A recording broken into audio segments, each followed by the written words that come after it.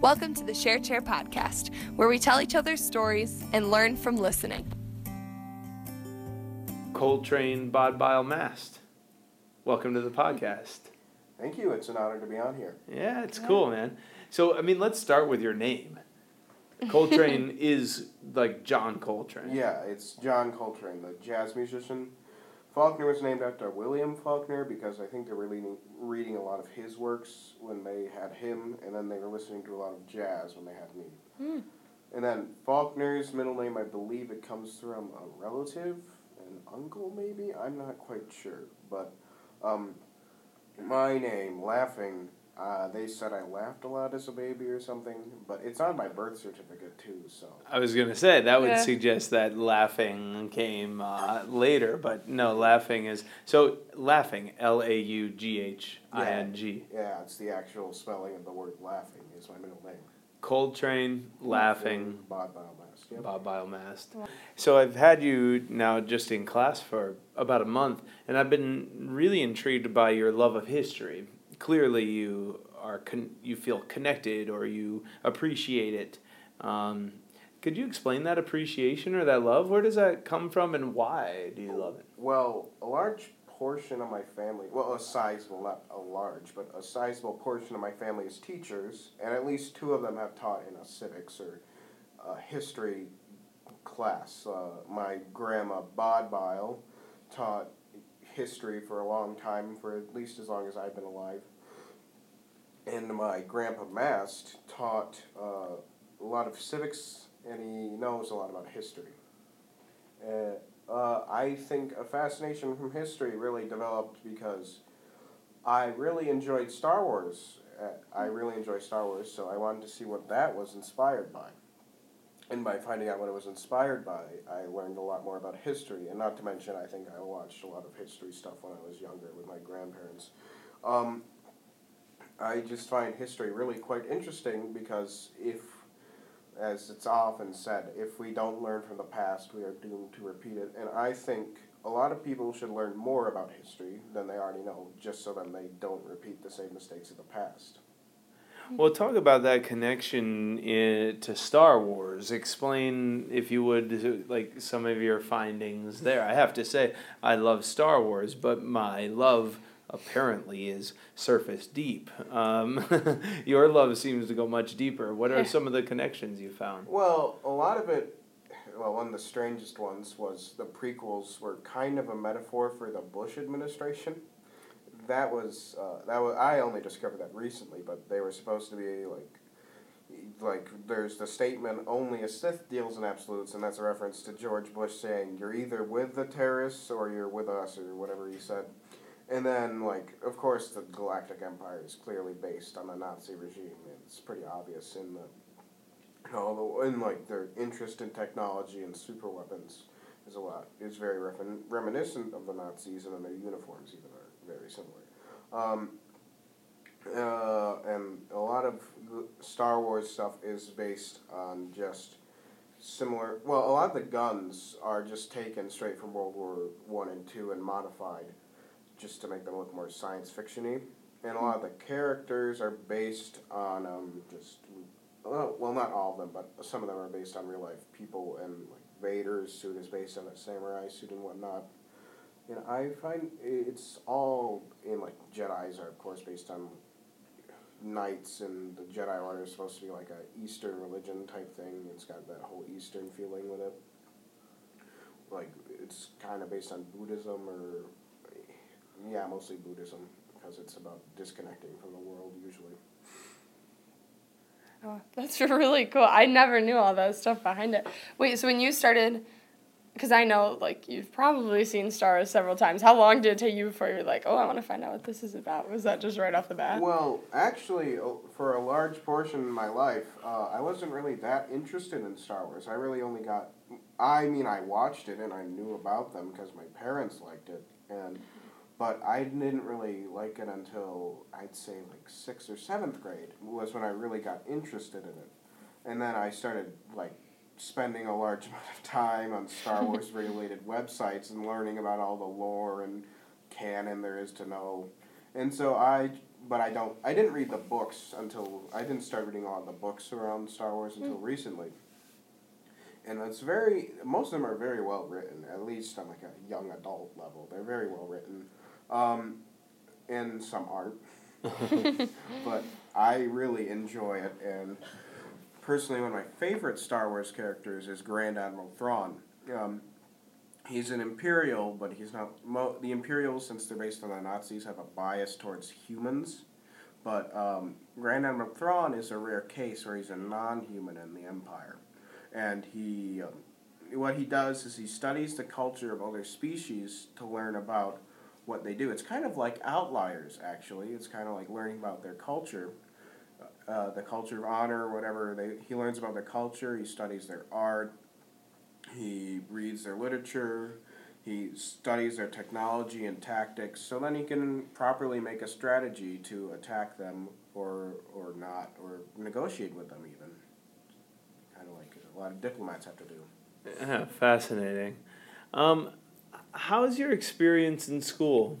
So far you're a junior. Yes. I'm kind of curious, how is it to be Coltrane in school? Well, school I tend to just try and do what is asked of me, but sometimes I'll talk to people, but I think a lot of people like me because I'm not even sure why. I've asked myself this question a lot, but I think a big part of it is I've asked a few from the people I've asked. I think a big part of it, a common theme, is that I try to be myself.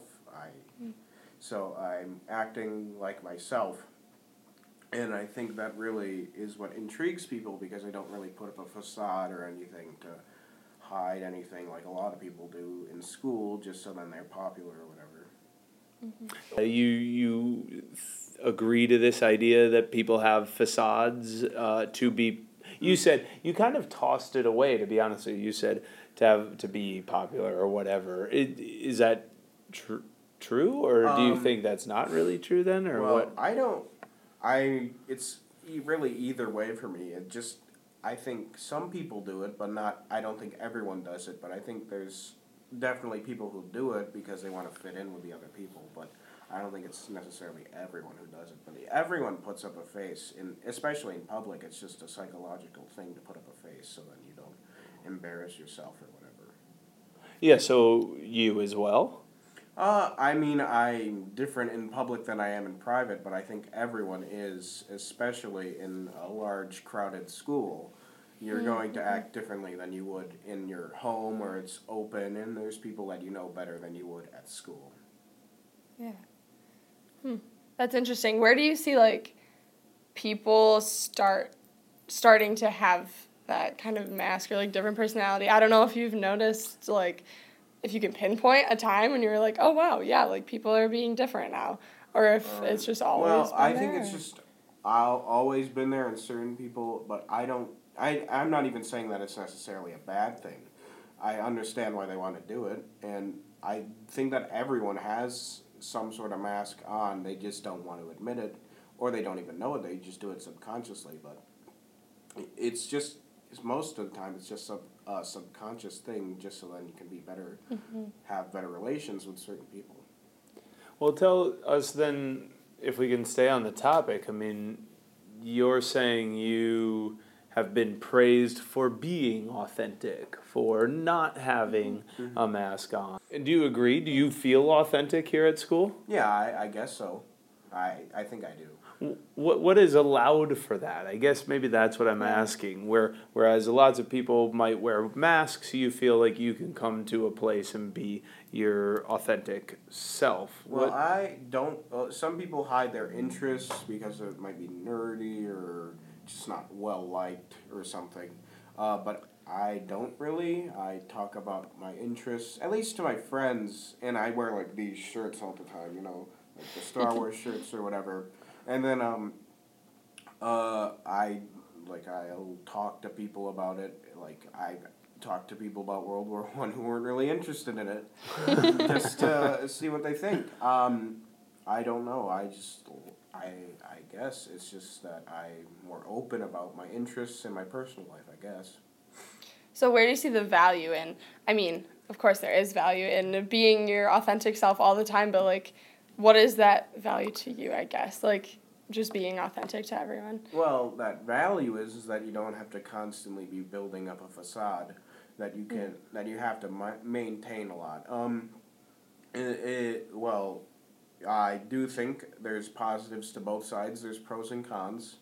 I do think it's just generally easier to be more authentic, but people just choose the facade route since it's generally encouraged, especially in a modern day society, to act differently than yourself.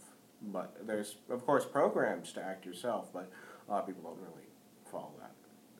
Well, to push maybe a little bit away from that topic, you talk about your interests and, like, things that you're passionate about, and you're talking about history a lot, how you're super passionate about that, and how, like, some of your grandparents have been teachers in history. What do you see yourself doing in the future? Do you see yourself doing something with history or something else? Well, I'd want to major in history, but in today's modern job climate, I don't really know if there's much outside of teaching that you could get with that.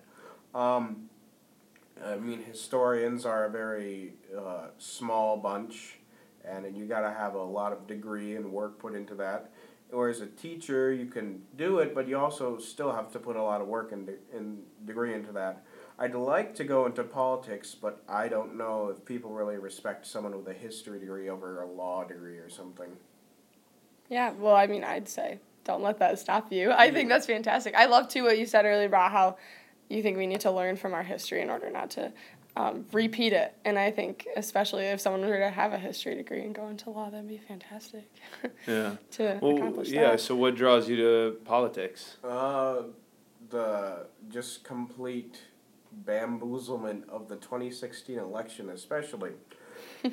Just the complete surprise of it, which I wasn't very happy about, because as someone who's interested in history, and I know a lot about fringe movements and a lot about dictators especially, it's someone like Trump really worries me. I mean, and this might be a bit politically charged, but someone like Trump is a lot like a mix of, I'd say, Kaiser Wilhelm II, who was an insane ruler of Germany during World War I, who did not know what he was doing, Benito Mussolini, who was a nationalistically charged dictator of Italy during World War II, and then just a mix of, like, smaller fascist rulers, like, well, not rulers necessarily as much as protesters, and then just a businessman who doesn't really know what he's doing. Well, this begs more than that. So what would you say to somebody who's like, I mean, you're just a kid. You're reading your online, your online blogs. You're getting this information from unreliable sources. I mean, enough of the shenanigans calling Trump a Mussolini or enough. Come on. That's not productive. How would you respond to that? Well, I think a big part of why online sources are unreliable is because in the early 90s there was a lot of unreliable sources. But nowadays there's just so much of it that you're pretty much guaranteed to find at least one good source. And I think Wikipedia isn't as bad as people say it is. And even then they have the sources, which are often textbooks or online textbooks or like university websites about the specific person.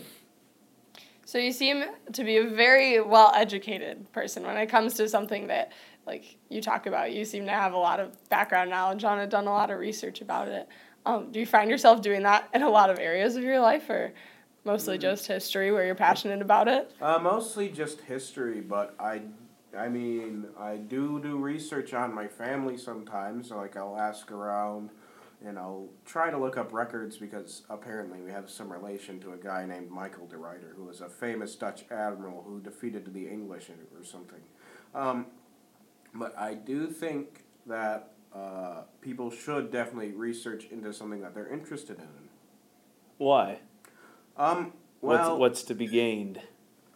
This was definitely something I probably should have started out with, but I think, I have a minor Asperger's syndrome, not major, it's a form of autism, and so I'm the person who was named after Hans Asperger was interested in, I think it was English, and he didn't like math. He really was interested in English. He would read all the poems twice a day or something. He was, although actually he was a Nazi, but that's besides the point. Yes. But he, yeah, it's fascinating. he was, the thing about Asperger's is that it can make you really interested in one topic, like 50s music or something.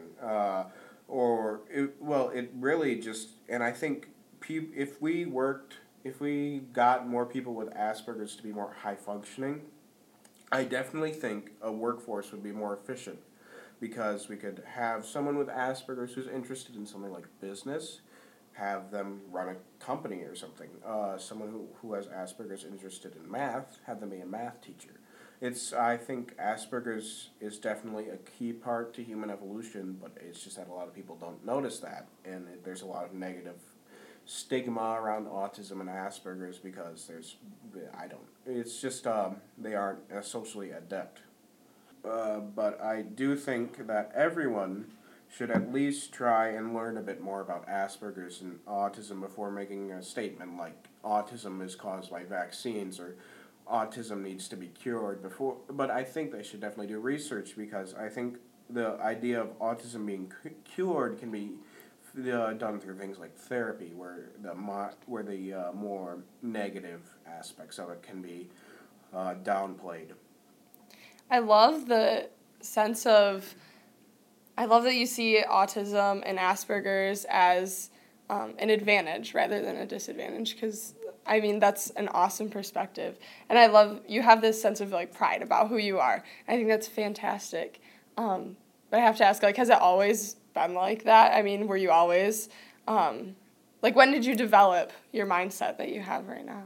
I guess 8th grade, and then more freshman year as well. I think it's a large mix of all of my family's political perspectives and then just my own research into history. But I do think that I really just started having this idea more in 8th grade about Asperger's.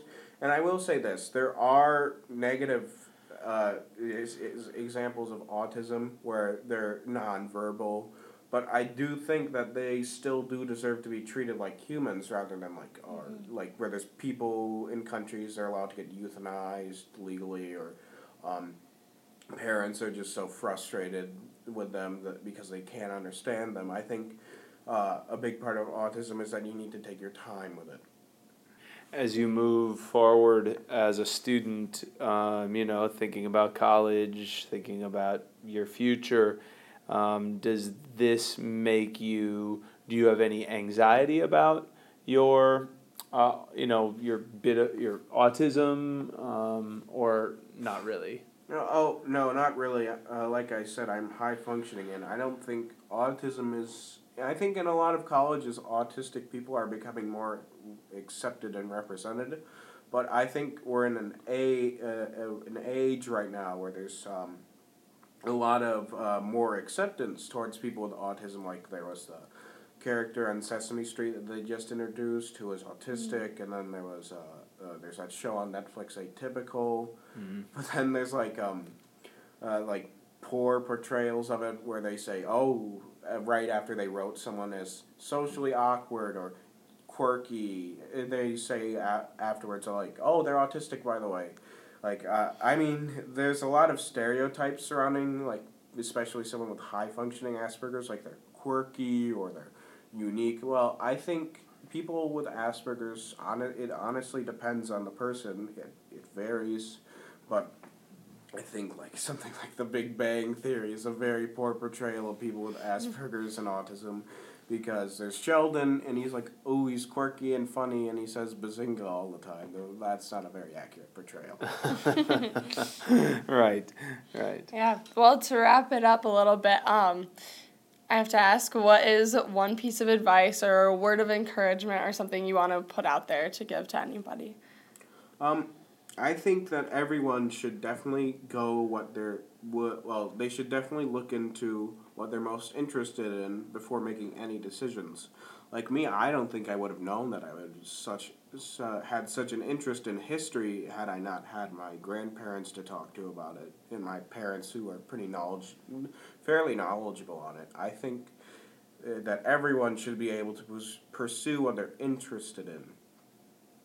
That's awesome. Awesome. Yeah. Thanks, Coltrane, for being on the podcast. It's awesome talking to you, and good luck this year, next year, and all the years ahead. Thanks for listening. Stay tuned for next week's episode.